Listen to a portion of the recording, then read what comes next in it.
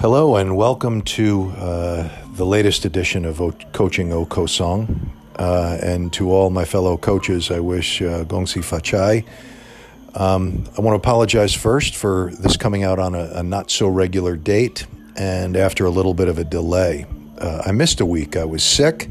Thankfully, it was just a cold after daily ART tests, but self-isolated and wasn't really feeling myself and didn't have much of a voice.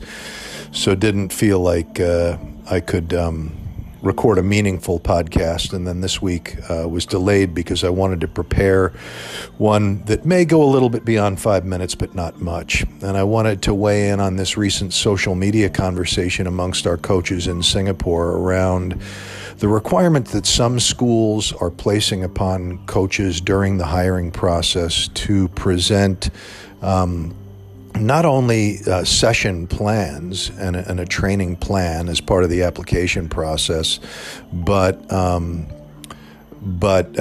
specifically how they plan to embed values education into their training program. And there's been folks that have come down on both sides, feeling as if it was a good step, that it encouraged coaches to be intentional, and on the other side, removed the creativity, and some coaches questioned whether or not the process then questioned their ability and and restricted their creativity. And I wanted to weigh in just for a couple of minutes because, frankly, I fall kind of in the middle on this.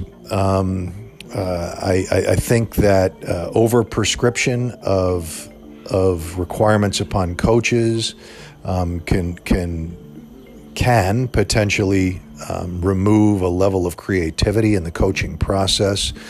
But what we do constantly as educators is walk the balance between fidelity to sound practices and principles and creativity to apply the art of teaching.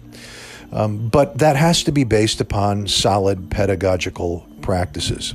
I think in the values education piece in sport, it's even more difficult because the process can become very, very regimented. And most coaches haven't developed the experience to inculcate values by capturing teaching moments. So they either become explicit explanations of a value that aren't related to the training session, or the hope that somehow values are developed organically in the coaching process, which we know they're not. So I guess where I stand on this, and I'd like to encourage you to think about, is where are you in your own confidence level and your own development? If you are an experienced coach who has years of practice at designing training plans, I think you have earned the right to be more creative and trust your experience to adapt training on the fly.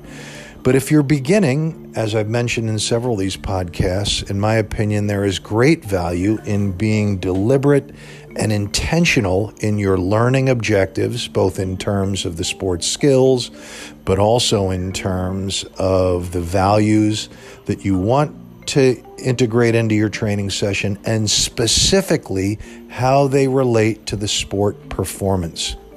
The line that you've sometimes heard me use that I like to use is you need to understand and explain to the athletes the value to the sport of the values that you are trying to teach. The example that I often use is, what is teamwork? What is the value of that to athletic performance? I think that those are things that in the early stages you need to be very deliberate and, as I say, quite intentional in planning out how you will explain and teach those. And so your own notes, your own planning is important. And ultimately, I don't think we can be too insulted because professional teachers spend a tremendous amount of time in lesson planning. It's only after years of practice that you develop the experience to be able to make changes kind of on the fly. Beginning teacher spends a lot of time in the evening deliberately planning their lesson plans, and we as coaches need to embrace that same level of professionalism. So, I agree that the exercise of putting paper together to present as part of your portfolio doesn't really prove much. It's paper coaching. It's not really a demonstration of a person's ability, but it's a good practice for all of us to do. And I don't think that we should complain too vehemently, particularly if we are in the beginning stages of our coaching career and haven't developed the reputation or haven't provided opportunities for people to observe us in our practice, because obviously observation is the very best way for someone to know whether or not you are a quality teacher. Hope that helps. Wanted to ramble a little bit on my thoughts and weigh in on this. And I may not record one next week because of the Chinese New Year holiday period.